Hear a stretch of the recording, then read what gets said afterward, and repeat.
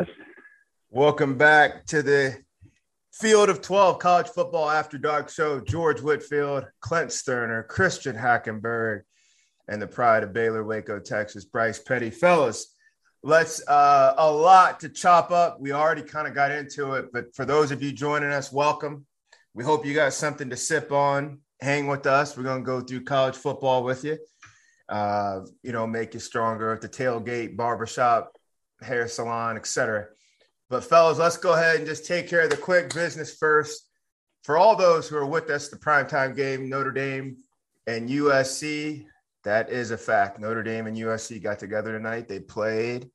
Anybody got any thoughts on the Trojans? Yeah, I got a damn thought. How in the hell does Notre Dame take a knee inside the 10 when that's all my three-team parlays waiting on? What the hell is going on? I have a thought? Yeah. Are you shitting me? Are you shitting me, George? Yeah, I got a bunch of thoughts. My man is looking for a suggestion box. Anybody got a suggestion box? I'm trying to get me a man cave like Hack got. Yeah, God dang, I'm over here losing my goddamn rent on Notre Dame shit. God dang, do I have a thought? Oh. Man. Noted. Well, noted. Clint would like to know about his parlay. I did hear that Brian Kelly's really good at responding to his Twitter, so that might be something that if you wanted to, you threw it up there. Yeah, I'd let him know. I'd write him a nice little note. Hey, that's something. He's executing people, man. I don't want no part of messing with Chip Kelly or whatever the hell his name is. Brian Kelly. Brian Kelly with Brian Chip. They related somewhere down the stretch. Like Ray Guy. So Hack, anything riveting? Any thoughts? Do you want to park here at the Notre Dame SC game, or shall we pick up a little bit of speed? I feel bad for Clint. Shit. My guy. Yeah, you need some. At some point, you need to put some flavor on the end of these wins every once in a while, especially Notre Dame in their situation. So maybe I understand that. I understand the pain and I understand the thought process there. But other than that, yeah, they just played. I think, George, you covered it. Well, good. So congratulations to the Irish pulling that game out. All the primetime viewers, it's time to go to work. Man, we got a lot of work to get covered. For those of you that's just joining us, or those of you that's been with us before, we have our own tradition here at the After 12 show. We do a toast. And sometimes, Bryce, what do you call that when we throw something out if we don't like toss it? The toast. Or we toss a toast. We have one. We have a toast and a toss. We have a toast and a toss. So right off the gate, we need to pay homage to the godfather of college football, Mr. Lee Corso, who is down here in Westwood, LA today. Coach. And let's start with you got to get off the dating apps, brother. We got toast to do. Hey, Tinder's a beast. My man's thumb is working, bro. Let's start with Christian Hackenberg. Hack, what's your toast for the day? Oh man, I'm toasting to the Nittany Lion faithful sorrows tonight. I was watching Twitter explode. A couple of those media guys. I'm right there with you guys. I'm right there with you. So I'm toasting to the sorrows of the Nittany Kitties of Happy Valley right now. Let's go, Clint. That's what they played like. The Nittany Kitties.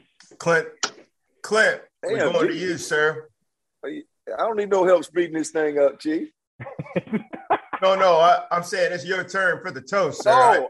Okay. I got you. Hey, here's the deal. I got to go with my guy Brett Bielema, man.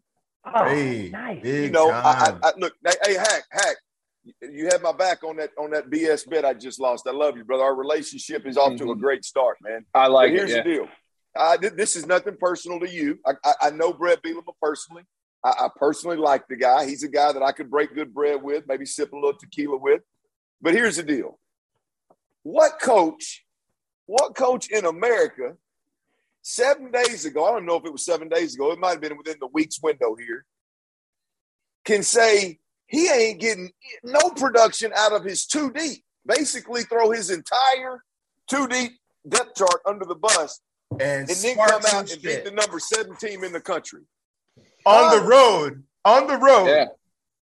Yeah. Come on, man. Come on, Hey. Brett Bielema. This one right here is for you. What's brother. up, Coach? Well done. Mm-hmm.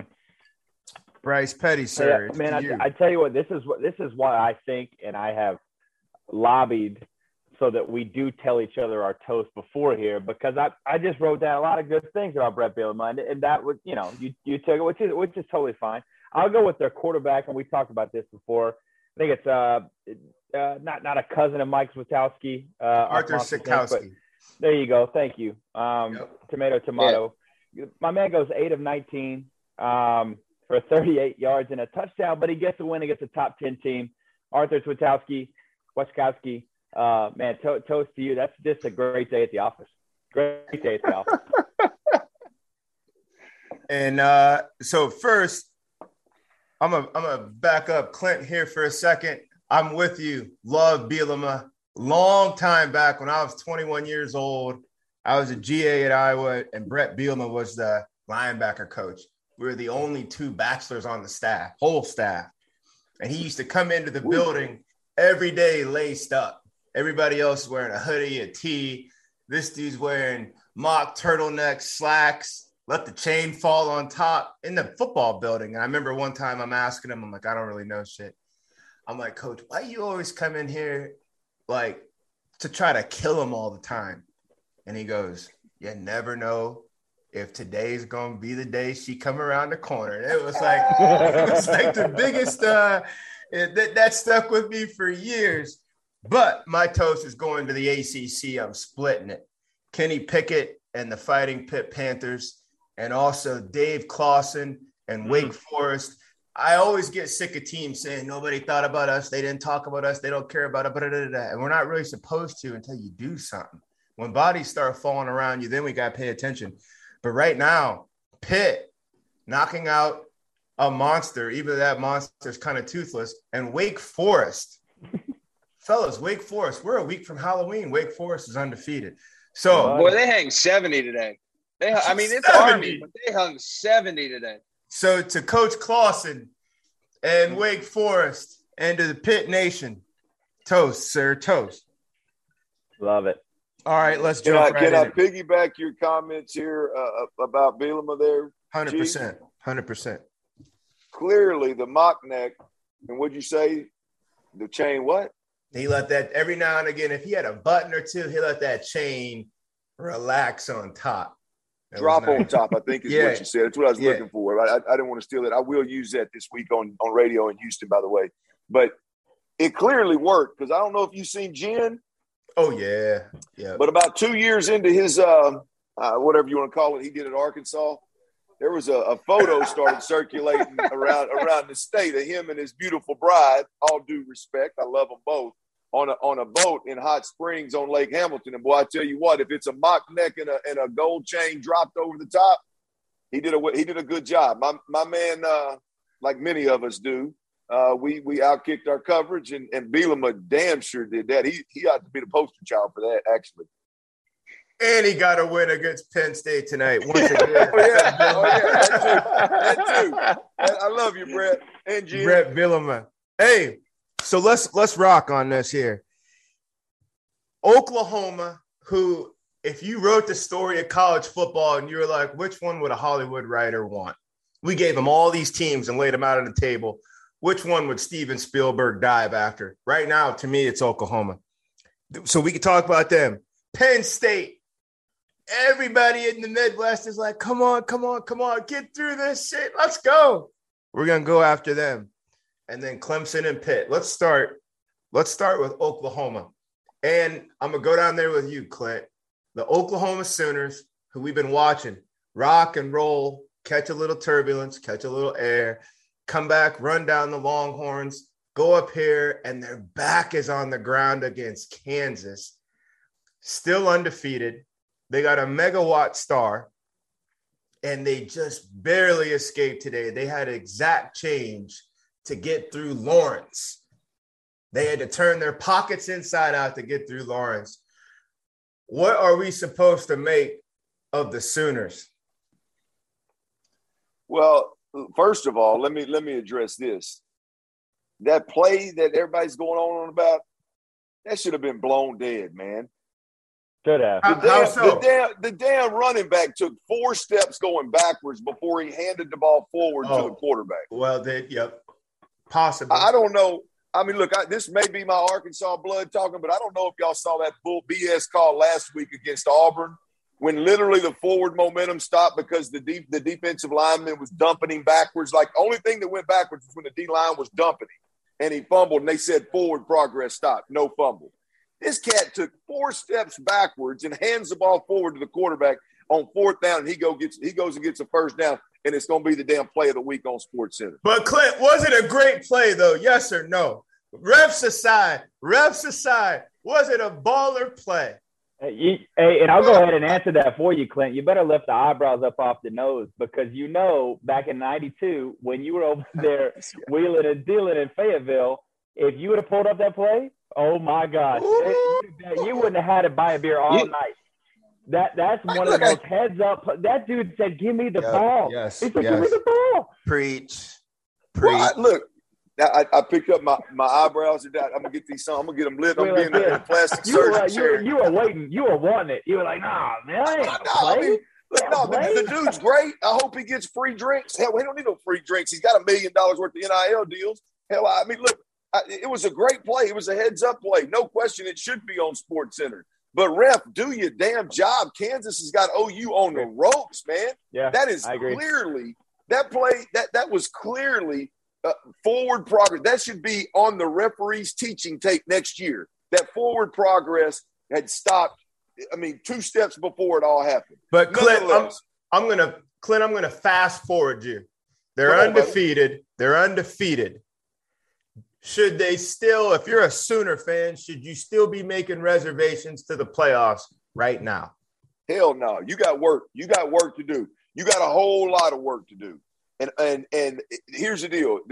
Your biggest 3 games, and I know this is coach speak, but I'm looking at the schedule, so it's true. The biggest 3 games of OU season is ahead of them. In front of you. That's right. Baylor, what did I say? I said ahead of them, didn't I? Yeah. Baylor. I speak gibberish, I know, so I appreciate you cleaning that up. No, Baylor, Iowa State, and Oklahoma State. And I know Oklahoma State hit a little bump today, but those are the 3 best football teams. Correct me if I'm wrong. If anybody out there disagrees, those are the 3 best football teams on their schedule. The conference. They got a whole lot of work to do. So I'd pump those brakes, and I'd pay that extra $100 in 3 weeks to make that hotel reservations instead of saving $100 and making them today. If it were me. Hey, Hack, can they run the table? Can Oklahoma get through Clint's gauntlet? He did lay out a gauntlet for that conference. He definitely did. Here's my thing, man. Like, if you've paid attention to college football, nobody's safe. At any point in time, nobody's safe. Preach. So, to me, it's just worked out this year. But to me, Oklahoma has consistently put themselves in the situation they were in today with teams that they traditionally have never done that with. You go back through this whole season, Tulane, the list goes on. They were getting blown out by Texas. If Texas had any bit of kill, finish, sick 'em in their blood, they'd have won that game. So to me, Oklahoma just hasn't had that. They're undefeated. If they somehow squeak it out, I think it's going to be tough for them not to make it to the playoff. But I do completely agree with Clint. I think Iowa State showed something today. I think that train's finally starting to get back on the tracks and start moving in the right direction. Bryce's Baylor Bears down there always got something going. I think they're moving in the right direction as well. And I just don't think that they're going to have the luxury to do what they did today for the next few weeks and expect to be able to walk out of there with a win and be clean. So they got to clean things up. I think specifically on the defensive side of the ball. I think offensively they'll be all right, but on the defensive side of the ball, they need to clean some stuff up, and that's been the case the whole year. Bryce Petty, does the fate of the Big 12 being represented in the playoffs rest in Norman, Oklahoma? I think your knee-jerk reaction has to be yes, right? They're an undefeated team. You can say what you want, but this is actually, look, it's hard to go undefeated. And like Hack said, everybody can get got. I mean, that's the thing about it. So they are winning, and that's what I hate when I have to listen to Trevor talk about it. But that's what he keeps saying, and it's true. This league is about wins. It's about, can you finish the game? And they do what they need to do to finish. Now, these 3 games coming up, or at least the 3 that Clint had mentioned, are going to be really tough. They're going to have to stop beating themselves, which they inevitably do every week, but then they just get it going when they need to. So I think it does. I think to your question, I think it does run through Norman, as it should, with all this expectation, all the talent. Lincoln Riley, again, is a killer, not only on the field, but off the field and recruiting. He's got to figure out a way to put a defense on the field. I don't know the last time that Kansas has ever, in terms of just total yards, put up more yards than anybody. And they had 412 yards, and the Oklahoma Sooners had 398 yards. Wow. Man. I'm looking at it though, fellas. Here's the deal, man. That OU Oklahoma State game is it looks like, now if everything holds true, that what the hell they call that game? What is that rivalry game? Bedlam game. Bedlam. There you go. I knew that old smart, that old sharp ass. I knew he'd have it. Yes, sir. That OU Oklahoma State game, boys, that thing's shaping up to be something serious. Because if Oklahoma State can upset OU at the end of the year, hey man, they're right in the thick of things, and they win the Big 12. That could be. But to your point, this is what's going to be interesting, though. This is what's going to be interesting, though, because before they even get to that game, in 3 weeks, they go down to Waco. Okay, now Waco went up to Stillwater and got beat. Okay, if they come down to Waco and get beat, now you have three one-loss teams in the Big 12. Oklahoma still has to go up to Ames, and then they still have to play the Bedlam game. So there is a real play here that OU starts out this season, going through Norman, what we just talked about, and then it dies in Norman too. So it's going to be real interesting to see what happens. The tail end of October and then the start of November before that Bedlam game even happens. To me, if Oklahoma runs the table up until Bedlam and the Cowboys beat the Sooners, the whole southern part of Ohio is jumping up and down, because that means Cincinnati is now in. To me, 2 SEC teams. Got to get off the bus. Jump out. You said, well, no, 2 SEC teams, a Big Ten champ, and then there's a fourth seat. So a one-loss Big 12 champ, I don't think is going to knock out an undefeated Cincinnati. Not with the body of work they've been putting forward. Man, you crazier than the outhouse rat. You kidding me? Break it down then. The college football play. You watching the same committee that I'm watching? Yeah. Man, the jokers. We talked about this, damn it, George. You had a couple weeks away from me now. We talked about this. Them jokers are going. Spice on that steak is finally starting to burn the tongue on George. Listen to him talk about Cincinnati getting over a one loss. You let a one loss OU team. Could that happen? Yeah, I guess it could happen. You let a one loss OU team be sitting right there next to them and watch with that college football play. I hope I'm dead ass wrong. I hope I'm dead wrong. But watch that college football. Watch that committee. So Cincinnati in the committee, if somebody's in the committee and they say, Oklahoma, what's your best win? What's Oklahoma's best win this year? Running down Texas from behind?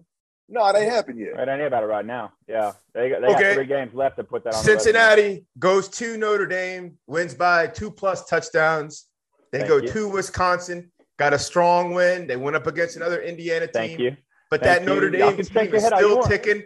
Notre Dame's only loss this year is to the Cincinnati Bearcats. Hey, but to put a point on this Oklahoma game, like I'm watching Kansas, and I was born in Wichita, Kansas, and I called my dad, and I was just like, Kansas nearly carjacked Oklahoma, but they couldn't drive stick.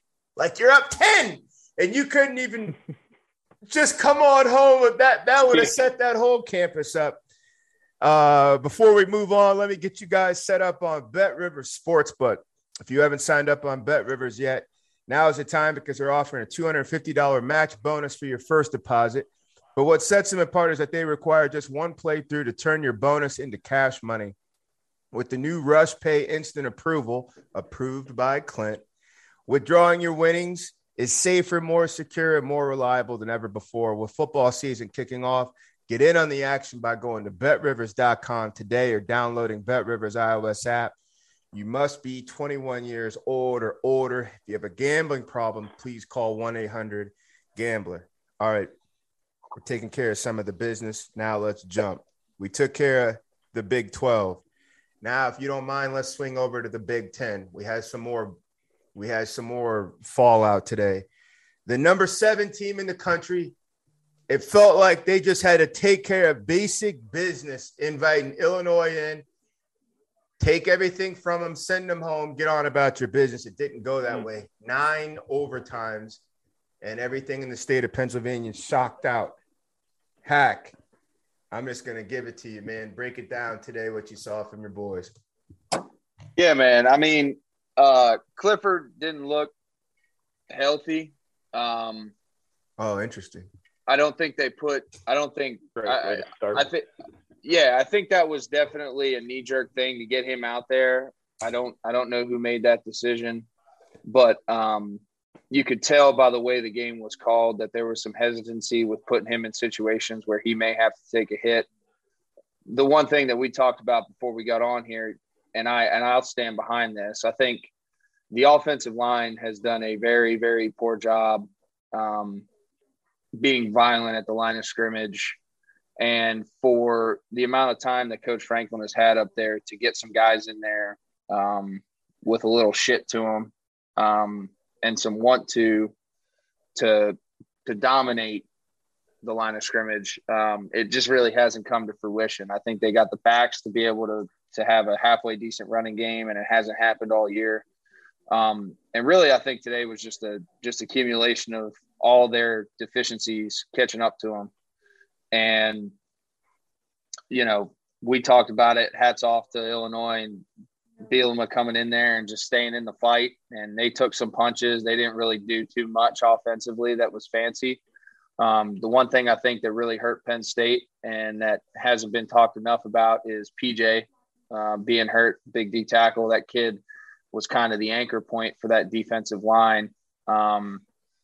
It's a really athletic defense, but they don't have a ton of size. When you get some downhill running game, they've struggled with that, you know, even going back to the Wisconsin game. So to me, like I said, it was accumulation of all their deficiencies kind of catching up to them. And just like, this is my thing. This is my thing. You are, I know where you sit at. But my thing is, James Franklin needs to come in there at halftime, and I'm talking about like rallying the troops. Like, what are we doing? It doesn't really matter who is out there. This was a team 2 weeks ago, Hack. If you remember, we were running on the schedule going like, damn, they got a gauntlet. But I mean, everyone. It wasn't Illinois. We didn't even look at it. Right. Yeah, it wasn't Illinois. I mean, this is ridiculous. This is the same team that just thumped Auburn. So to me, I'm sitting in this locker room going, man, what happened? And this was what's really unique. And they actually talked about on game day today about how important your backup QB is, because you hit it at, Hack, is the fact that they put Clifford out there probably injured because they're like, damn, I don't know if we can no confidence in number 2. That's, oh my gosh. Well, the thing is their number 2 is really starting for the Kentucky Wildcats right correct now. And that's the thing. Undefeated. There's issues definitely within how the development of everything has gone and putting things in place to be able to handle depth issues and things of that nature. So I don't really know who you could put it on, but all I'm going to say is I'm laughing at Clint because Clint's like loading the clip. Yeah, I'm ready. I'm waiting. I'm waiting. Can I get I'm just sitting turn? Hey, I'm just sitting here. Hey, I'm just Roman Reigns is coming out of WWE and he's just holding that belt. Go ahead. I'm disappointed and I'm hurt. as a Penn State Nittany I mean, Lion, I'm it sounds disappointed. like you just wrote a whole script. Hey, That's hey, fair. I That's got fair. Hack, there's a dude named Mike Ryan. He is a Texas country music singer. If you want to call it red dirt, that's fine. He's got this song called "Dancing All Around You." And you strike me as a guy that would really appreciate that song, but I think it applies to this situation. Dancing. If you're going to play, here's the deal. If I was an SEC guy, I don't know much about the Big Ten, but I do know this: if your ass is going to compete in the Big Ten, you better be able to play offensive line. If your ass is going to win ball games at Penn State, I know I play with a bunch of dudes in Europe, in the league, all over the place. Kurt Warner wasn't no damn journeyman quarterback. I was a journeyman quarterback. 2 years in Europe, I played Penn State linemen everywhere. I don't care if they were big, small, white, black. I don't care where they were from. They were nasty son bitches. Yep. Hey, man, you said it. You went right through all that. That's all pretty. But when you hit that offensive line, you want to be physical. Whoa. Come on, man. You got to give me more on that. Are you kidding me? No, Clint. Clint. Look, he's worried about retweets right now. He's got a show. We got to stick to our faithful. Come on, man. Listen, man. He's pushing the button. Straight up. I don't know. Penn State is a blue collar. Penn State's a blue collar. Come school. on. The Big Ten is a blue collar physical conference. Yep. Point blank. Traditionally speaking, that's what they hang their hat on. That's what everybody does. Ohio State does it every year. Michigan's doing it this year. They haven't done it traditionally. They haven't done it in the past few years. They've done it in the past. The dogs of the Big Ten have hung their hat on being physical. Penn State has had it for decades, 35, 40 years, going back to it. It hasn't happened since James Franklin got to Penn State. Up front, they haven't played with a tenacity and a nastiness after the sanctions, when all the excuses of depth and getting guys in there and all that stuff. He's had now 3 or 4 recruiting cycles. And to me, these guys just haven't panned out up front to be able to command. I would push back a little bit, and all respect to you as a Lion. This year's offensive line, don't let that paint the whole James Franklin run, because remember, they had a kid named Saquon Barkley who was coming downhill. He wasn't moving humans out on his own. I'm going to keep it a bean with you, though. I'm going to keep it a bean with you, though. That kid was a generational talent. He was a generational talent, but they were coming downhill on Ohio State, Michigan State, all those teams. That showdown in Columbus that year was the 2 top 5 teams. This year's offensive line, to me, it's a sore spot, but I wouldn't say the whole duration, because Penn State, it's not like they're a passing program. Name an All-American Big Ten that's played the offensive line at Penn State, and then go back and look at it. How many of those guys have had All-American guys up front in the history of Penn State, traditionally speaking, up front? All-Americans. Name an All-American from Penn State in the last 6 years. Don't worry, I'll wait. Let me call Chris Felica real quick. Where's the Bear when we need him? Where's Bear when we need him? We live on. Hey, Bear, we're live on. I'll call you back. I'll call you right back. Chris Felica said there's been a couple. So listen, there's guys up there. And like I said, it's hard. You can't sit there and because of everything that happened up there with the sanctions and the depth issues, there's a period of time where that's gone. But I'm saying in the last 3 years with James, 2-3 years, you've now had the opportunity to recruit guys and get guys up there. You're winning. Everything's going the right way. You have zero excuses to not get guys up there that can get the job done up front. And to me, they haven't had it. Haven't had it. I see your point on the O-line, and then I go to the quarterback room, and you already made the point, Hack. When he was healthy, he wasn't always a consistent passer. Now, he was a reliable playmaker, but Clint, you know the difference. Dudes can make plays, pull the ball down, scramble, get me in and out of a bad play. But on 3rd and 12, can I count on you? Can I count on you on 3rd and 12? I mean, they got us matched up. Can you be the difference maker as a passer? Okay, so we know what he is. Then Bryce touched on it. Their number 2 is at Kentucky. Where's the development? 3 is now 2, and we saw what happened in Iowa. We had 2 weeks to get this rascal ready. They did not trust the youngster to host Illinois at home. We got the gauntlet coming in front of us. So they put in Clifford. I don't even know what percentage you'd put him at, Hack. Not 100. And then we still couldn't get past Illinois. But here's the deal, G. I agree with everything that both of you guys are saying, but here's the deal. What year is this for Franklin, Hack? 5, 6, 14. 5? 14 was his first year. So, golly, he's sitting on 8. He's sitting this year 8, right? If my math is right. 7, 8. I mean, year 8 in. If you're not in college football, man, if you can't identify a quarterback every year and develop those guys to where you don't put yourself in a position where you get your starter hurt and then your backup goes in there and looks like he's never played football before other than being a good athlete. And your offensive line doesn't have that dog in them across the board.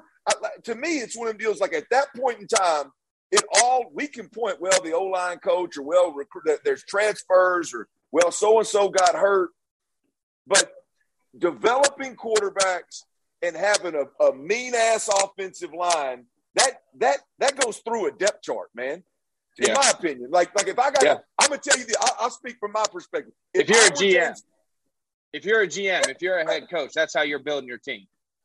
Hey, heck, if I was James Franklin right now, and my starting quarterback went down against Iowa, and I tried a kid out there that looks like a deer in headlights when he takes a snap. Bad. Yeah. That ain't on a kid. That's on me, man. Yeah, you can recruit as many quarterbacks as you want a year. And when you got that Nittany Lion flag flying outside, you roll out the red carpet. You got the upper hand. There is no reason, absolutely no reason to not be able to develop too deep on the quarterback quarterback depth chart, guys you can depend on. But I got to talk to you, Clint, the people at home. Penn State had that guy. They groomed him, raised him. They found him in high school. They got him up there. His name is Will Levis. In the offseason, now that the portal, you can move for any reason. He was happy at Penn State. They loved him at Penn State. Kentucky reached out. Come down and lead us. You want a ball in the Big Ten? Clifford is our guy. I'm 2 here. I can be 1 over there. That's not on Penn State. That's just how the market is moving. So in the spring, if your guy hops up, or the summer, and he says, you know what? I can't miss on this SEC opportunity. I can lead now, or I can keep being the number 2 guy here. Coach, I'm riding. Good luck. And out he goes. That was my number 2. They had him for 3 years. They had Clifford. They had a succession plan, and the market took their 2. If you go to any team in the country and yank their 2 off the team and throw him in as a starter someplace else, a lot of people are going to be in the same hole Penn State is right now. Here's the thing, though, George. Penn State has had 3 offensive coordinators. Clifford's been through three or four offensive coordinators since he's been there. That's true. So to your point, I understand the market, right? If Clifford goes in the summer, now you got all training camp. You had all season. You had a bye week. And I get it. I've been in the situation. I understand who gets the reps and how they get it. But you got however many months that is up until this point to get a guy ready. Thank you. And they didn't do it. But I will give the excuse to saying that there has been so much turnover, right? So now you got a new guy calling plays from last year. You're getting your starter all the reps you can get because he's got to get familiarity with him. And there's an issue there with all that. So the market didn't help it. And I think also the amount of turnover that happened within this coaching staff has not helped it. And that was just the perfect storm, man. That was the perfect storm that screwed everything up. This is my thing though. You cannot, to your point, Hat, you cannot have a guy go through spring, summer, 100%. And fall camp and go, I just don't know if he has it in him. You got to be able to know if to kick and throw the ball. Right. Development aside, to Clint's point, executing the offense is one thing. Being able to throw is a whole other thing. Yeah, and but look, if I'm sitting here looking at my guy going, man, my guy can't even hit a 5-yard hitch route without struggle busting, my eyes are going somewhere else and going, hey, who's the number 2 that we can pick up? Oh, yeah, Greg May Chevrolet up here in Pennsylvania. How about you throw a couple dollars to this backup QB, get him in this system, and then that way I know who I've got taken care of, because what we have seen is that if you do not have a quarterback, you do not have a team. And we already know what has happened in this transfer portal. If you don't get it done in week 1 and week 2, you're out. I got to go somewhere else. Yep. That's just what you do not have the luxury anymore, or the luxury anymore of struggling. That ain't happening anymore. But let's be honest. Hack, Clint, Bryce, as starters in the quarterback room, you could look around the room and say, damn, I like the number 3 guy. You cool. We gonna ride wings later. But you know you've had guys in the room that when they finally get that at bat, they squeeze that shit down to sawdust. They don't know what they're doing out there. Sometimes it's on the man. Yes, we're holding the system accountable. We're holding the program accountable. We're holding the staff accountable. But if a guy goes down there and pisses straight down his leg, you've been in practice. We have invested meetings in you. You got to step forward. You got to come on. You got to come on. I got a question for you, G. I got a question for you, G. You've lived in the quarterback space, a well-respected life in the quarterback space. If I gave you 4 years to recruit America with a top 10 program on your chest, you can walk in anywhere you want, and you're down to the final 2 with damn near any quarterback you want to recruit.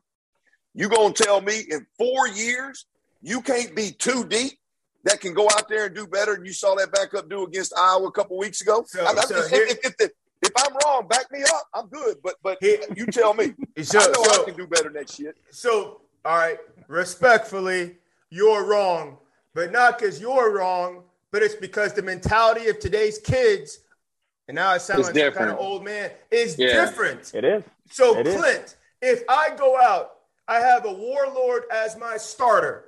I have an up-and-coming alpha as my 2, and I come to your neighborhood and get the best kid in your city, and I say, listen, you got a scholarship to Penn State. He looks in my quarterback room and says, ain't no easy route to getting there. Those dudes are 1 and 2 years older than me. That means I got to wait to get my opportunity. I ain't coming there. So you're not, and so any other situation, if my 2 quarterbacks aren't sitting in that room, I get that guy, no problem. But I'm not gonna skip over the 2 dudes I have in the building. So then I got to go down a tier. Who else wants to come in here and compete? What did Oregon do? What did Oregon do? In terms of what? Going to get the quarterback. Oh, they hopped. They went East Coast. They went. That's what I'm saying that you do now because of the environment that you're in and what you're talking about.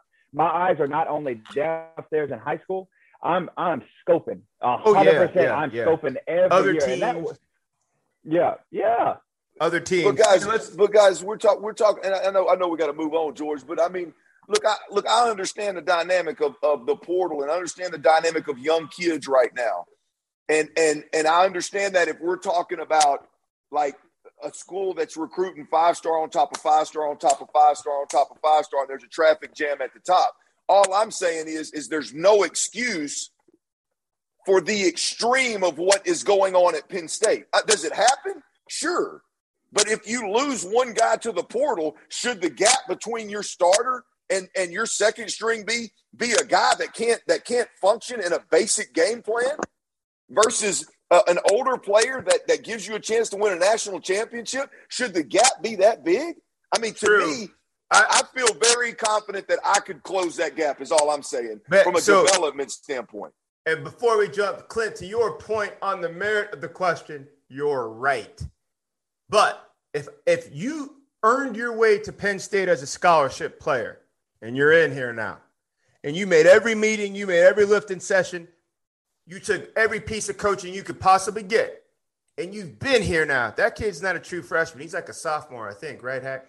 You've been there now at least 2 years. You can get around campus. You can go in an O-line meeting and know what they're talking about. You know what your quarterback coach expects. And you're supposed to come to games with the today could be my moment mentality. don't come there and chop it up on the sideline and yuck it up and looking up in the stands because it's Iowa. Keep your mind ready. And when they do call your number, at a minimum, you should be able to get us out of the huddle, off the line of scrimmage.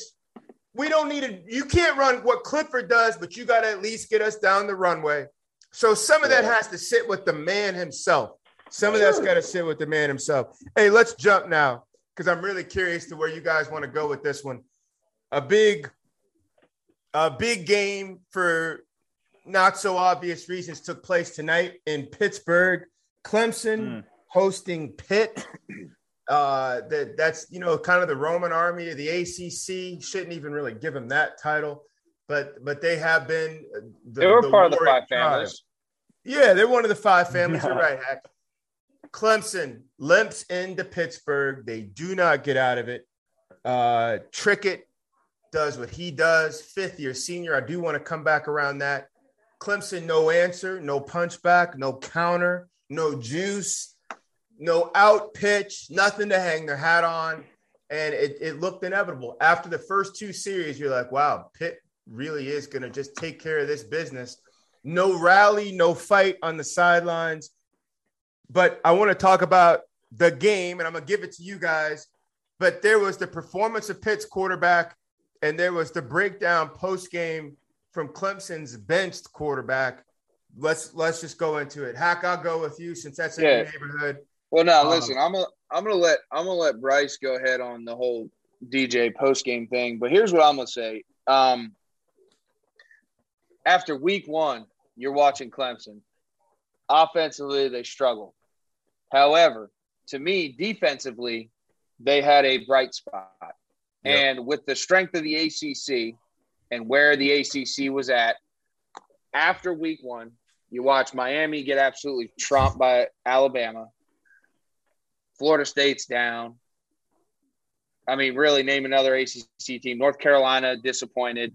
You keep going down the line. Virginia Tech, disappointed. You keep going down the line, right? So, to me, Clemson had a defense that could keep them in any game within their conference, where if they had gone from the Georgia game and just one ugly, one like Oklahoma, one ugly through the ACC, their track record would have given them a chance to have a slip into that college football playoff, even with piss poor offensive play, which they've had. The defense has let that football team down. As bad as the offense has been, if you're gonna sit there and be the thing, I thought that defense had a lot more juice in it than they've shown throughout the year. I'm not trying to take anything away from anybody else that's come out and done anything against them. NC State, Leary lit them up. Now Pickett's lit them up. I just think that defense has. Hold on. Let me run you through this real quick. Hold on. So you got 10 points given up by Clemson's defense to Georgia, 3 points, 8 points, 27 points to NC State. I'd say they held up. One. Yeah, 13 points, 14. I mean, what? How do you let somebody? They haven't let up 3 touchdowns outside of the NC State game and this Pittsburgh game yet. I mean, how? But to Hack's point, the defense was the strongest suit. And when did we decide that? After the Georgia game? Because they had all these all-stars coming in. They got $1 million players over there. The last 6 years, the last 7 years. Okay, on that topic, what you guys are talking about, the defense has been the. When have you ever not? The first thing that comes to your mind is if it's not Dabo Swinney, it's Trevor Lawrence. If it's not Dabo Swinney, it's Deshaun Watson. Yeah, it is never a defense. Now their defensive intervals, man, they put. But their defense has been phenomenal, bro. Exactly. I'm not saying they weren't. But they played from a lead, though, Hack. They played from a lead. I mean, you got some unbelievable. Again, personnel at the QB position that I think right now they have a very, very wondering identity. They have no idea what just happened. And Dabo's career there, they've never had this bad of an identity crisis in that room to go. I mean, it's like a slap in the face. Like, I mean, it's going to take them 6 games, a fall, a summer, a spring to figure out, okay, what just happened. Yeah, I mean, and this is a great point, and especially a catalyst or I guess another conversation off the Penn State, but talk about a brand. I mean, hell, you had Dr. Pepper come in and give this dude $1 million. Yeah. You know, this is supposed to be, you know, hey, Deshaun Watson, Trevor Lawrence, DJ, right? I agree with you. I agree with Yeah. you. My only point being, though, is with understanding that the deficiency in offense and their struggles right now, to me, that defense has the capability to be on par with a Georgia that we've been talking about, that they've been going head to head with, right? And you see Georgia's defense just in a completely different conference with a completely different set of offensive weapons that they're playing week in, week out. Yeah. My point is the level of competition that they're seeing in the ACC. I expected that defense to be able to keep them in more football games, But Hack, and not give them. I'm gonna give it to you, Clint. But Hack, Georgia's be dominant. Georgia's defense can come to the sideline and watch their offense go 10 There plays, 14 plays, 16 plays. Yeah, we can regroup. It's a great point. We can come back fresh. Here we come. Point. Clemson, especially with DJ at the helm, 3 and out. We just was out there for 15 plays. We're back out there again. 3 and out again. Turnover again. Point. It almost doesn't matter who you're playing. If you're playing the lion's share of reps and you're running guys down and you're always in bad positions and field position sucks, like you could be a lion as a lion, but if you're a lion at the edge of a volcano, like it really don't matter. It really don't. It's a great point. In some of that. Yeah, and they have some injuries, but you're right. If you count up to 5 stars in America's defensive locker rooms, Clemson's 1, 2, or 3. They're sitting 1, 2, or 3. Hey, Clint. Yo. I'm gonna throw you. Oh, I'm wide awake. I'm just trying. Look, I'm gonna throw you a 2-play check. You take one, the other, or both. Is Clemson the most disappointing team in America, or if Pitt runs it out, if they run it all the way out in this dead body ACC league, the whole thing is just dead. It's guys just teeth knocked out all over the place. Should they have a seat in the playoff? Take whichever one or both. Good God. Should they have a seat? No. I mean, not lost just to Western Michigan, so no. They what? Oh, yeah. Yeah, they lost to Western Michigan. Well, hell no, I ain't taking that. You try to set me up, G. I'm looking. You're going to let a little thing like that bother you? You're going to let a little thing like that bother you? Yeah, I'm looking at the schedule. I didn't even know what the damn logo was, so I just blew by it, didn't even look at the damn outcome.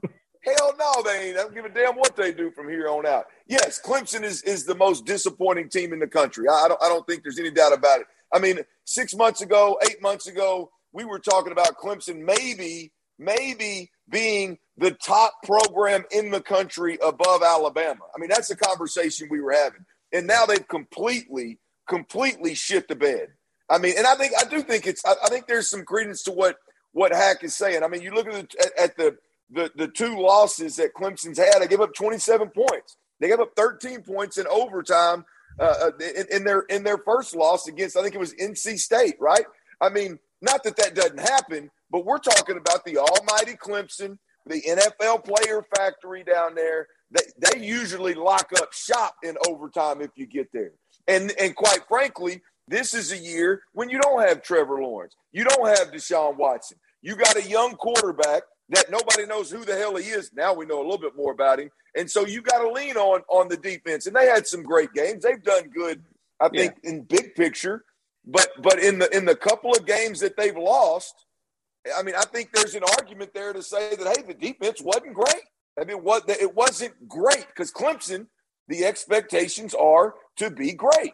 But let me ask you this. With an offense underperforming so badly, how great must you be to keep a team in the game for 4 quarters? You got to be great, though.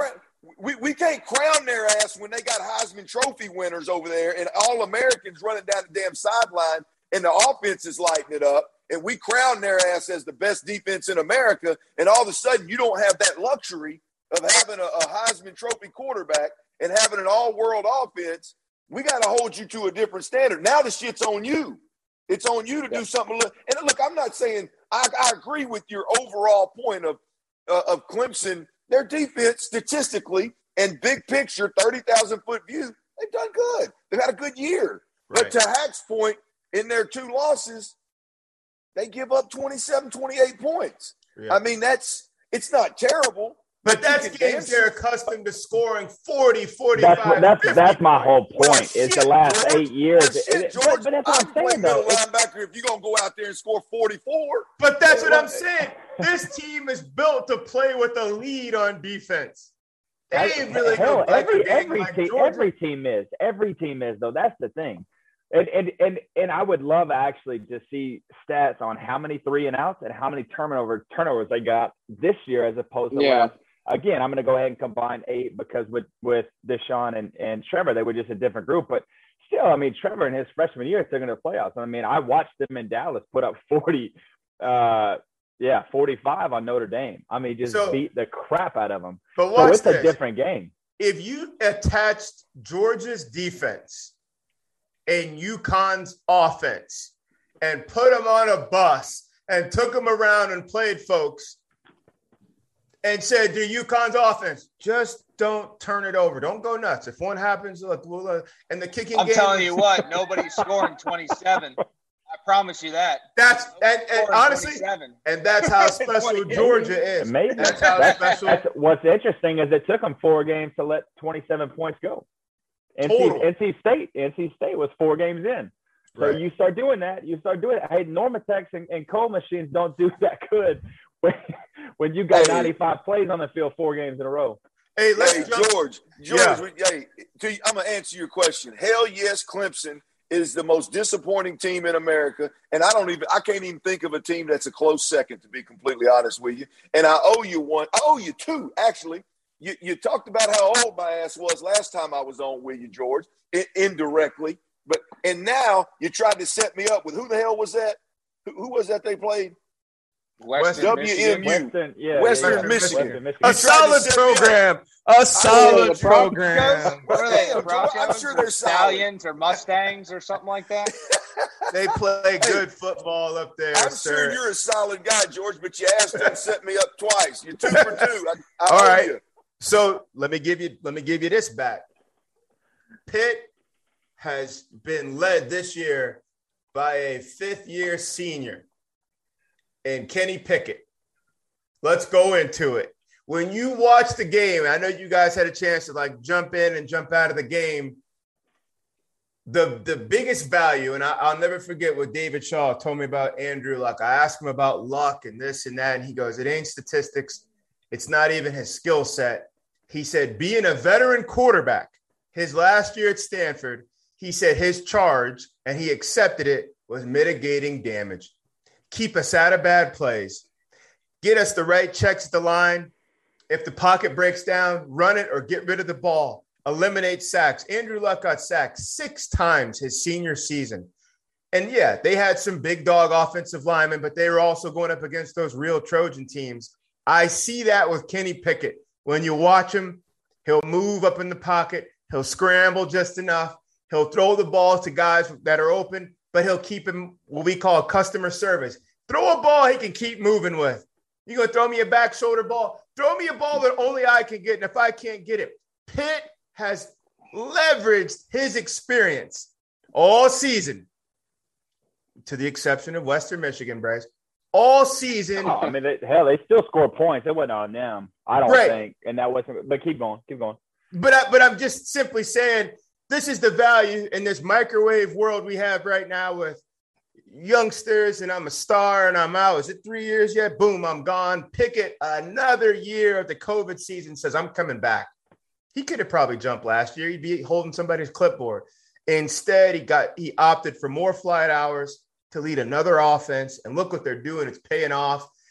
Where do you guys put him right now in terms of his performance of quarterbacks nationwide, a seat in New York, possibly the draft, and definitely the playoffs? Start with you, Bruce. Yeah. Oh, thank you. But there's no doubt. I mean, look, statistically wise, what he's doing is really impressive. It's such good manners. And look, to your point, he's being productive and not detrimental to the offense. He got 21 touchdowns and 1 pick. Wow. That's a hell of a stat. That's a really good stat. And then the other thing too, man, you have to. I love this. I love this when you talk about quarterbacks too. Is there are certain times where just everything is coming to a point. There is the quarterbacks that ride that wave best are the ones that do and again are instrumental in a production again that carries them way further than probably them as an individual could. So what I mean by that is 9 of 11 starters are either redshirt juniors, seniors, or transfers. Wow. Right. That's really interesting to me that look, you can, and I think he is a great quarterback. Watching him distribute the football, he's got an ownership of the game. He executes, he puts in a great situation, throws the customer service ball like you were talking about. But at the same time too, this offense is really riding this wave of maturity and of success on the idea that, man, we've been playing a lot of ball. And that right there in and of itself is a beautiful thing. I'm not knocking him for that because that's it. Look, you still have to go out and execute, but at the same time, man, when your offense is riding with that many guys that have had years under their belt, a lot of battles won, battle tested, that whole thing, man, just keep riding it. Just don't get in its way, keep distributing. And I think that's what he's doing. And that's going to set himself up for the draft, possibly for New York if they keep coming. And guys, I mean, can we look at the fact that the ACC, if it were to be done today, is Wake Forest versus Pitt? I mean, there's not even soccer, I don't even think, gets ACC. Yeah, I mean, yeah, dude, we can toast that. That's incredible. So it's unique in the world of again, these big Power 5 conferences that continue to get recruits, wins, playoff appearances. You have the ACC that has Pitt and Wake Forest as it sits today playing for the ACC championship. Handle it. Business. Hey, I'm not even going to wait. Hack, I know you would have said something incredible about Pickett. You too, Clint. Let's go straight to it. For all of you at home, pull up your YouTube or your Twitter browser and put in DJ reacts to the 27-17 loss at Pitt. This is one of college football's biggest stars. We heard, read, seen all about him all offseason, and rightfully so. He did a great job in some cameos last year for Trevor. On the road against Notre Dame, gets a big win, 400 yards in his first home start when Trevor caught COVID. Then all the buildup was for him. And then the NIL hits, and he is the poster boy, him and his guy in Norman, Oklahoma. Ironically, both these guys are struggling, and both of them got benched. Go to the interview. I'm just going to read out 3 quotes, and I'm just going to throw it right to you. Clint, I'm going to start with you, Hack and Bryce. One reporter asked him, I'm being 4-3 right now. My man said, it is what it is. We can't do anything about it. The question about being a starter, Dabo Swinney commented after the game, and he said, hey, every job's open. The guys that perform and this, that, and the other, we'll see. But every single job's open. A reporter said, what happens if you're not the starter? DJ, I'm happy to support my brother. If he does get in and play, I'll be excited for him. Nobody's earned it more. Last question. In regards to the shuffle pass interception, he had a play in the game, midfield, where he was really kind of sloppy and he kind of half threw it, a shuffle pass to the line of scrimmage. Well, the D tackle caught it, took it straight back 50 yards for a touchdown. He said, my hat's off to him. That was a great play. I already know how I feel, and I'll hold mine to the back end. Clint, I'm going to start with you.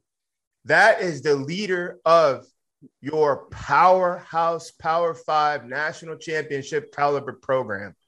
That's the leader. That's not a guy in the locker room, let alone that would be a situation too. But that's the tip of the spear. When you hear those comments, and we've talked about how Clemson's played this year, where are you right now if you're Dabo Swinney, home with a cold one, doing like this, looking over your program? Where are you right now? Well, I'm going to answer that 2-part. Number one, he ain't the leader. Number two, he ain't the tip of the spear. If those are his words, which I saw the video, he ain't neither. But he is by position. Hold on. I agree with you. He's not acting like it. But the quarterback, just by position, you are that. Oh, I agree. I agree with your point, and I agree with the expectations that have been placed upon the young man.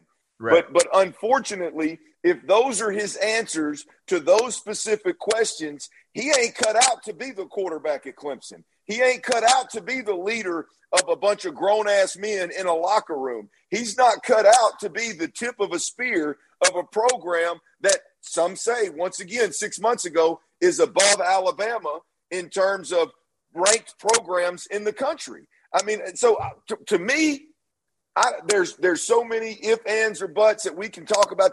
He ain't the leader. He ain't the tip of the spear. And if you want to know what's wrong with Clemson, the most disappointing program in America today, put that damn YouTube right there on repeat. And I'm not blaming it on the kid because it is what it is. You can only be who you genuinely and sincerely are. But ultimately, that is a problem if that is your leadership, if that's the response. There's a handful of things, and nobody knows this more than the guys that I'm staring at right here on this pod.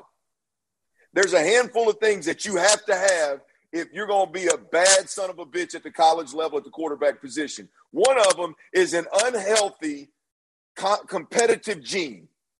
You have to hate to lose, and that includes losing your spot as the number one quarterback with one of the greatest programs over the last 15 years in college football. You have to hate it. You have to hate the guy that took it. You have to absolutely be chomping at the bit to get back on the practice field and be willing to tell anybody in America you'll do anything to go get that job back. And if you don't have that competitive gene, then your ass ain't cut out to be quarterback at a high level. Your talent may take you there, but you'll never play above your ceiling. The guys around you will never play above their ceiling, which ultimately the great quarterbacks do. And that's just, to me, that's what I personally think about the words that I heard from that quarterback. If you're the head coach, Dabo Swinney, you got to look in the mirror, man. You got to look in the mirror. You're responsible to develop that young man. And if you've developed a young man that don't care that the backup is starting, come on, man. You either recruited the wrong personality or haven't developed him to be the most competitive dude in the room. And I don't know how you win ball games with that. Hack, to that point exactly. Clint just put it on Dabo's table. You played for Bill O'Brien and Todd Bowles. How would they handle the kids' breakdown of the day and the circumstances? Yeah, I mean, it's tough because had he been handling business the way that he's probably capable of and Clemson's capable of, probably 2 of the 3 questions you had wouldn't have been asked, right? Good point. He's a good kid, and that's how he answered it. But to Clint's point, I don't need a good kid. When my back's against the wall and I'm in the situation that Clemson's in, I don't need a good kid. I need someone who's a killer. I need someone who's going to lead men and who has a competitive edge and a attitude about attacking the situation in a completely different manner than DJ is. And again, that may be who he is and that may be how he's doing it. But then again, he may not be the guy for the job. And that's the hard part about it. And that's just what it is. But where Clemson's at right now and the state of the program and the way he's answering things, I'm putting the guy that is the meanest son of a gun in that quarterback room on the field and just letting him go lead the guys, play scrappy, win ugly. I don't care.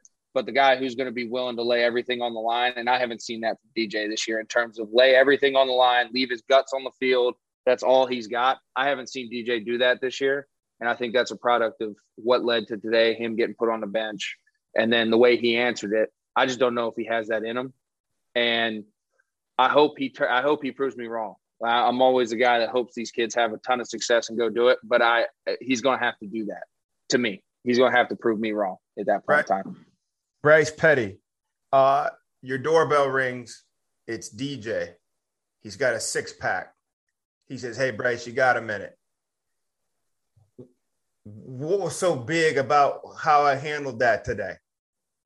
What was so big about that? I'm not the only 5-star on this squad. I don't call the plays. What would you try to break down to him? Like you just said, like Hack just said, he is a great dude. But the great dude deal is cool if it's lined up next to a killer, all in the same chest. Walk us through how you would handle a youngster whose shoes you've had on before. Yeah, well, what's I think particularly interesting about this conversation, and George, you know, because you worked with me before, is I leaned way more to his side of being too nice. And look where I'm at. I'm talking about football, right? So being in a situation to have a 6-pack. Well, wait, time out for a on second. The couch. Let me just pause you for a second.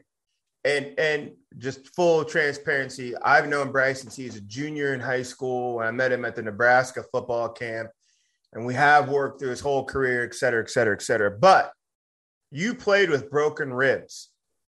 You jumped in the middle of fights in your locker room. You've gone on the road, been cussed at, same with your teammates. Yeah. And then from Baylor, wearing Baylor colors in the Big Ten, you had back-to-back conference championships. Yes, you're a nice guy, but you have to be a killer to do all those things.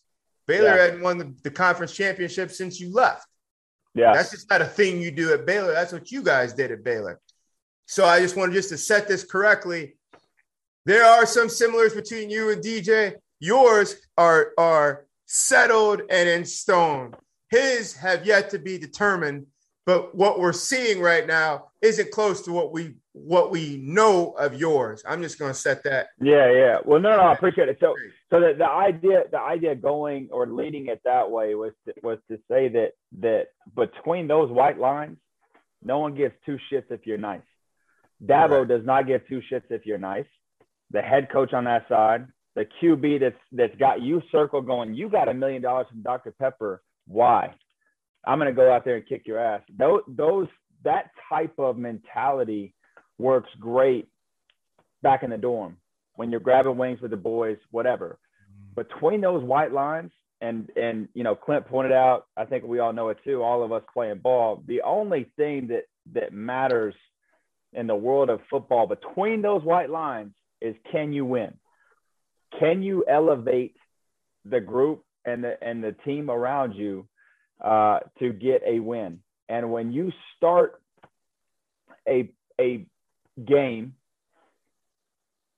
any game, doesn't matter, junior high, high school, college, it is all about the win. So as a teammate, if I see an interview where you perceptionally, right, as a perception, do not care, one, that you didn't get the win, two, that you're not even out there, and then three, you don't own up to your part of a pick and what inevitably was a pick six that was a big part of that game.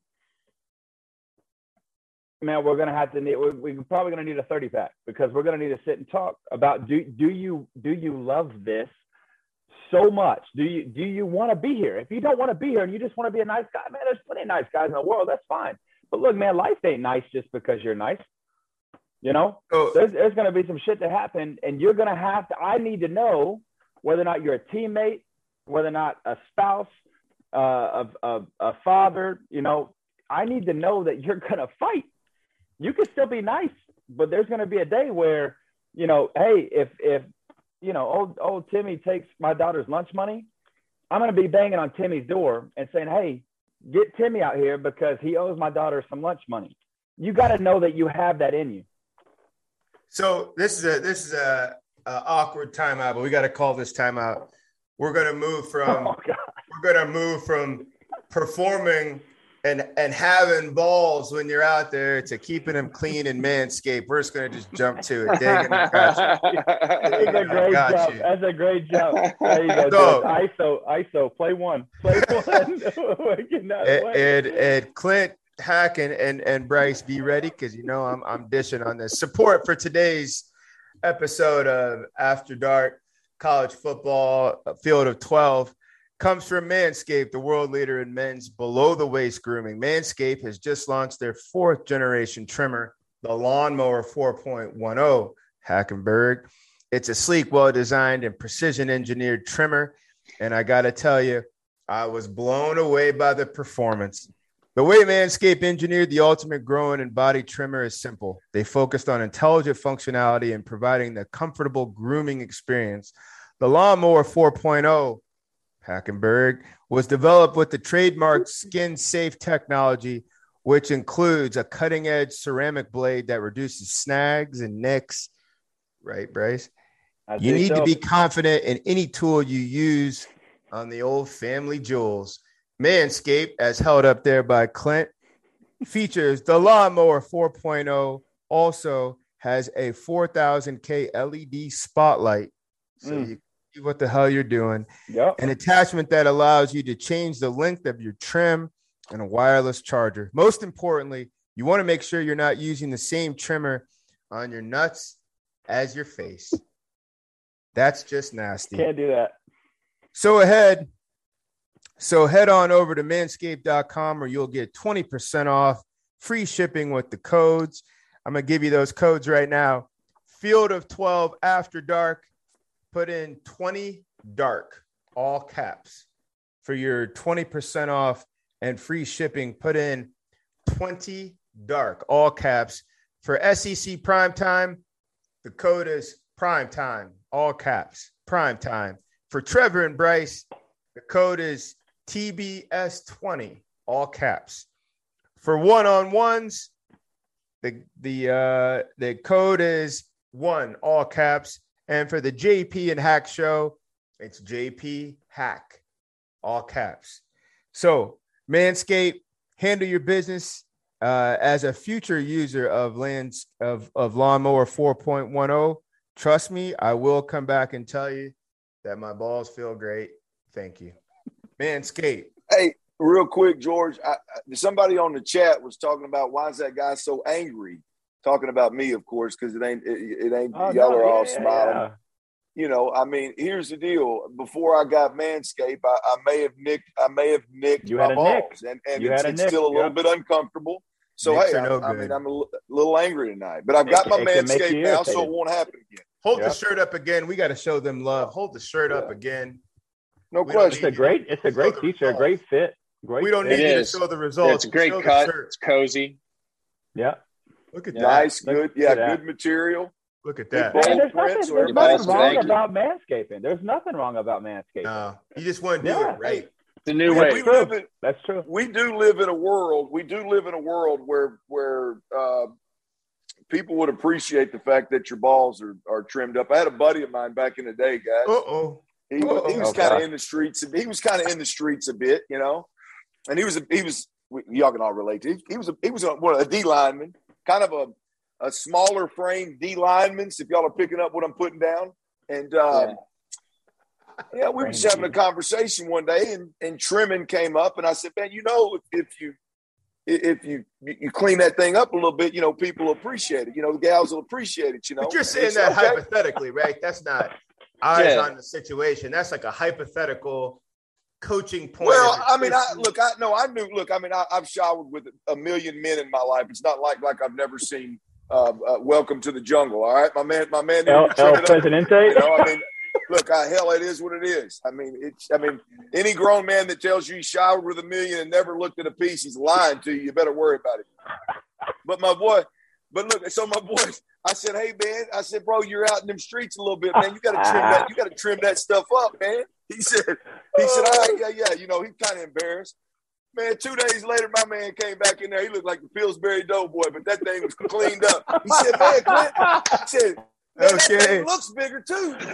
So, to me, that's the tagline. That's the Manscaped. That's the tagline. Your balls will thank you. It's not the tagline. It looks bigger too. That's the tagline. Manscaped. Trust me, it'll look bigger. It'll look bigger. Oh my gosh! That's a true story. Hey, that's a true story from the late 90s, baby. I ain't going to put you out there, Kurt, but there you go. So the executives at Manscaped, you're welcome. You're welcome. A little free marketing. That's good. Endorsement. That's some free man, marketing I hope that's got a some couple quarterbacks. Of, you're welcome there. Let me go ahead yeah. and grab the steering wheel on this thing and keep our lady viewers with us. It's time to make a case. Hey, George, let's be honest. Them beautiful ladies out there, they're elbowing their old man. So, hey, let them know. Hey, these guys are awesome. That Christmas order is coming up. Yeah, your boy Bielema's getting a couple elbows in the ribs right now. Hey, hell no! I bet Bielema. Hey, I bet Bielema is scalped. Hey, Bielema been scalped since before he got hired by Arkansas. Baby. Oh gosh. All right. So transitioning on over to make a case. We're gonna make a case now. Let's ease on back to ball. Balls are situated. Let's ease on back to football. Let's make a case for 4 programs right now. There are 4 programs.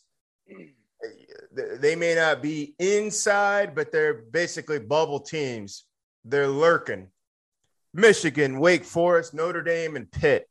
Let's start with the Michigan Wolverines. Hack, I know it's a blood rival, but you do represent the region. Make a case for the Michigan Wolverines right now, crashing the party and solidifying a seat. Yeah, I'll talk about them bad boys. One thing I will say, I love the way Michigan's playing right now, and we've talked about this both on my podcast with JP and here.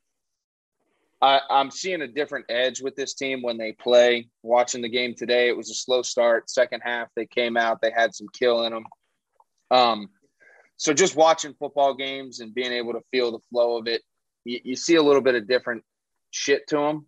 But diving a little bit deeper, I think their special teams are really good, which is a big bonus that oftentimes gets overlooked in all of football.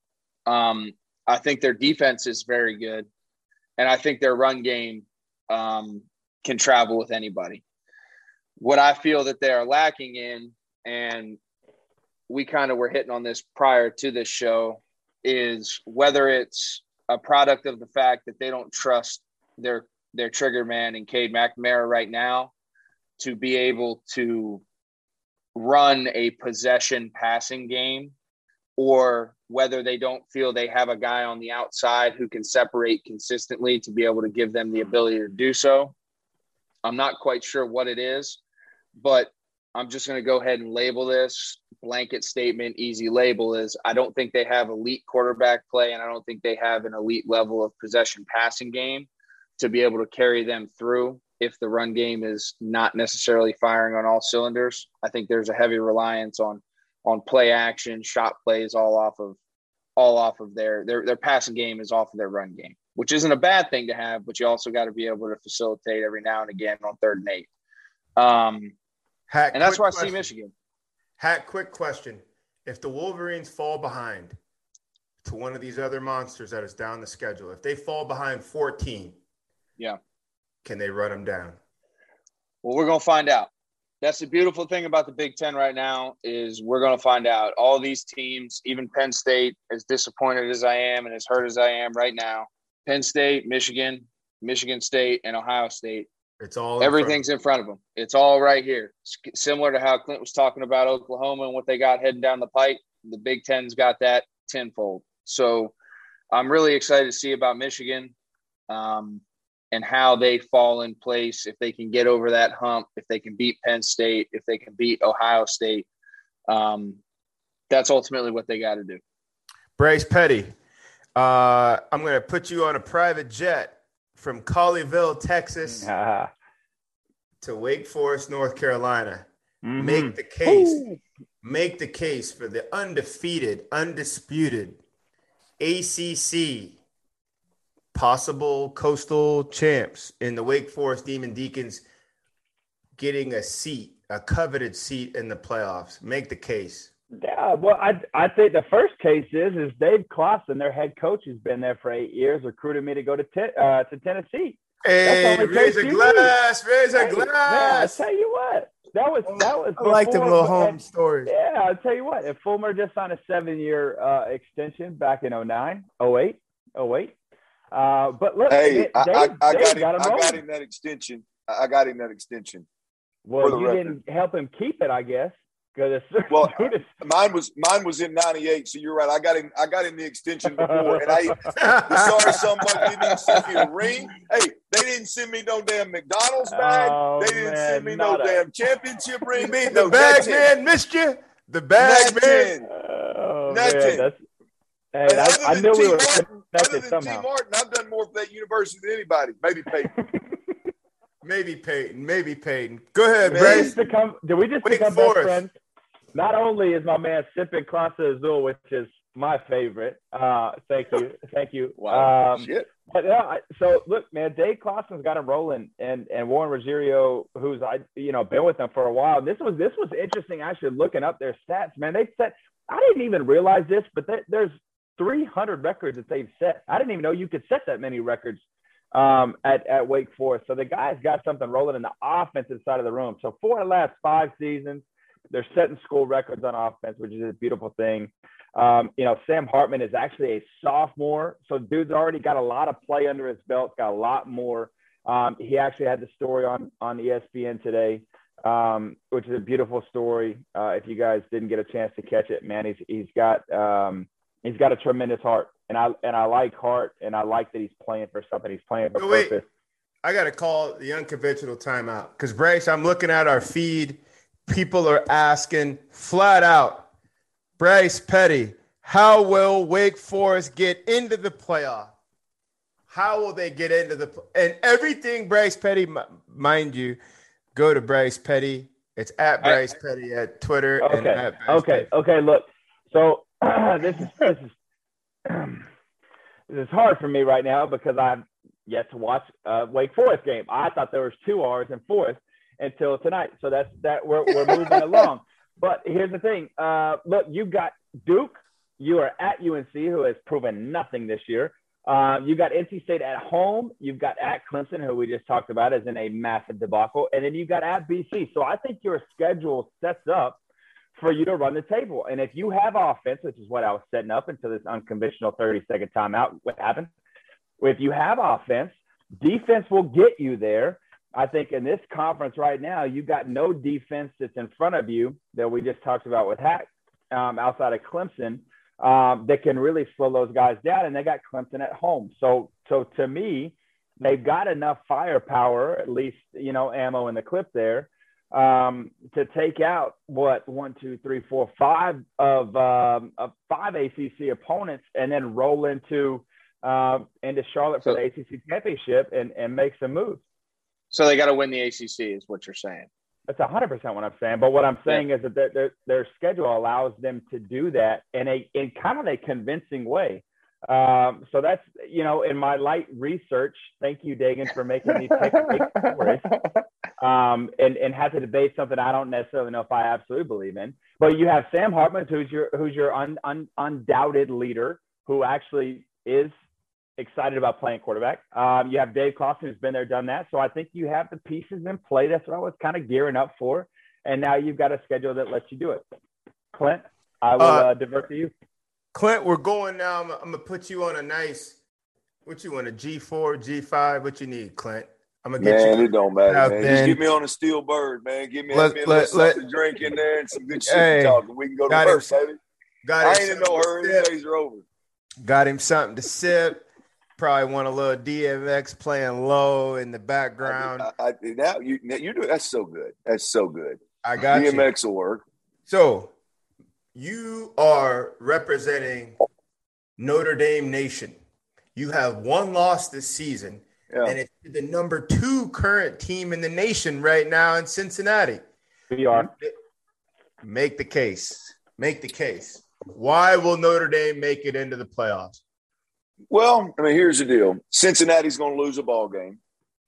And even though Cincinnati's already beaten Notre Dame, that's going to put Notre Dame above them because they're the Golden Domers. We all know what the College Football Playoff Committee is going to do with that right there. That's a no-brainer. It's about money and fan base. In fact, they may do it. They may do it even with Cincinnati running the table. I'm talking about leaving them out of the college football playoffs, not have Notre Dame jumping them. Easy, Bryce. Confidence. Hey, you got to take that green ass hat off. You gonna do that right there? Hey, you really took the assignment to heart. No. I think there's a really good chance. In fact, I'd probably bet on it, even though I probably shouldn't because I ain't real lucky. But there's a really good chance Cincinnati undefeated gets left out of this thing. However, back to Notre Dame, I think there's a real good chance that Cincinnati loses a ball game. I think that it's going to take a lot of football teams ahead of Notre Dame to lose a ball game. And it's a hell of an argument, by the way. What's that? This is a hell of an argument. Well, you argued for 30 minutes on shit that don't matter. Wake Forest needs everybody else to lose a ball game, Bryce. Damn. I mean, I don't know what else you want me to tell you. I mean, they're sitting at 13 right now with a loss to number 2. They got to have a whole lot of people lose some ball games, and outside of them being the Golden Dome, and they're going to get the benefit of the doubt. If they can just get close, right? If they can just get close to the Final Four and get in the conversation, if they're in the top 6 at the end of the year, there's a really good chance that they could slide into this thing. Look, there's nothing on their schedule left that I can tell you that's going to get them into the college football playoffs. All I can tell you is there's several teams above them that have monsters on their schedule, like Penn State, who lost today, but like Michigan, like Ohio State, like Oklahoma State. Like, there's a ton of schools ahead of them that have to play some other monsters. And so just with a week or 2 weeks or 3 weeks, they're gonna climb. They're going to climb the rankings already, and all they got to do is get to 6, and I think they'll get the benefit of the doubt to possibly get in. There's nothing I can tell you about Notre Dame, make an argument about Notre Dame on the field or schedule-wise that's going to get them from 12 to the top 4. Guys, it's going to take somebody else mixing this thing up. The truth of the matter is that I remember, and I believe it was the first college football playoffs, I remember Ohio State getting beat early in the year by a 6 at home, by the way, by a 6-6 Virginia Tech team, and still getting the benefit of the doubt and getting in. Yep. Yeah. So I Notre would agree. Dame, it's where you're at in November. I would agree with that. Yeah. And it's where you're at, and Cincinnati can't be bad enough right now for their one loss to keep them out. Is my point. So there's a lot of things also with the conference ties. Like the fact that they have no conference ties, I think bodes well for them, right? If it comes up against them and 2 Big Ten teams or them and two SEC teams, I think Notre Dame gets in, no brainer. So there's some things there that are really out of their control or already decided that can help them get into the college football playoffs. But there's nothing about Brian Kelly or Notre Dame that's going to convince anybody between now and then that they belong. So, real quick, George, before you hit this. So how you like that argument, Bryce? How you like that argument, Bryce? I mean, hell, you just sat there and told us 4 different times that there's nothing you could tell me to get us in there. So, but if we do have, because it was an interesting point, if you do have, say that Cincinnati does run the table, right? They basically at this point, they only have SMU, I think, that's ranked, right? And they're going to have them at home. So they got 1 game left to go win. But say that they run the table and they're still sitting at 2. You know, so you got Georgia at 1, Cincy at 2. I don't think it's going to happen, but just for argument's sake, say that you got Oklahoma that runs the table. So Oklahoma's in at 3. And then you have Alabama, which is 1 loss, and then Notre Dame sitting at 5. You just left out the entire Big Ten. Yeah, 100%. Unbelievable. I know I did. So do you think – I'm just going off of AP top 25 right now. Alabama's number 4. Sorry. Yeah. So the idea is, do you think that Notre Dame sitting at 5 in that scenario will jump Cincinnati when Cincinnati beat them at Notre Dame?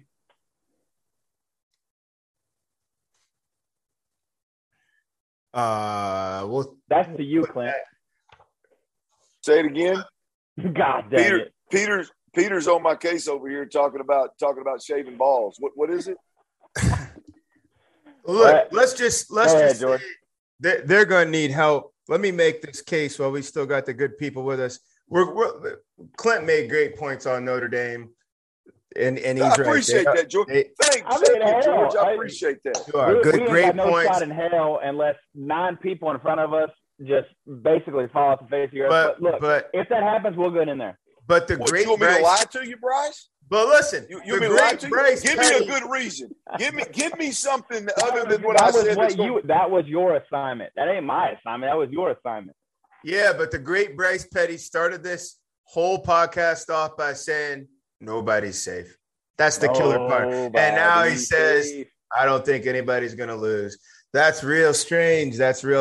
So I have taken on the Pitt Panthers. I've taken on the Pitt Panthers, and this is their case.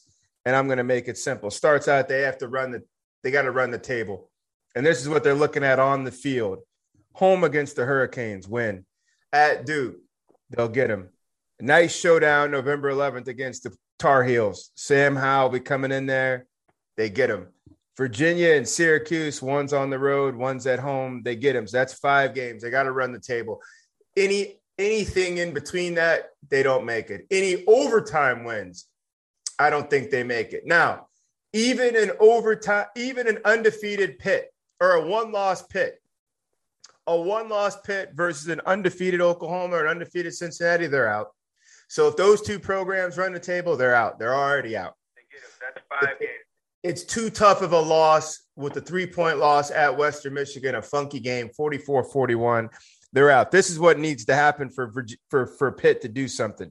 They really want to do something. You need chaos in the Big 12. You need all those top teams to have at least 1 loss. And you need Oklahoma to look really vulnerable. No undefeateds can come out of a Power 5 league for you as Pitt. You can't have any. You're closer if Cincinnati stumbles. You're closer. You need Cincinnati to lose. Even with all of that, to Clint's point, the committee has shown they'll throw the rankings out. Pardon all my Portuguese. They'll throw the rankings out. A 1-loss Pitt team, and that loss is to Western Michigan. And here comes another SEC program or an Ohio State team that didn't make it into the Big Ten championship, but they still only have 1 loss. You're out. I think to add to that, you got to have Wake Forest run the table too. That's the only other thing I'd add to that. That's what I said. Wake Forest loses, have a quality win. Loses your conference championship is bullshit. So yeah, I think you got to have Wake Forest in that boat as well. That's a good point. So for those people at home, Dan Marino and Aaron Donald, and there's still a chance. Hey, for Clint, for Hackenberg, for Bryce Petty, we enjoy rocking with you. Hope you had a chance to kind of get in, get some ball. Next week, we're going to pull up more of your questions. But until then, George Whitfield, College Football, Field of 12 After Dark show. Thank you for joining us. Catch you next week.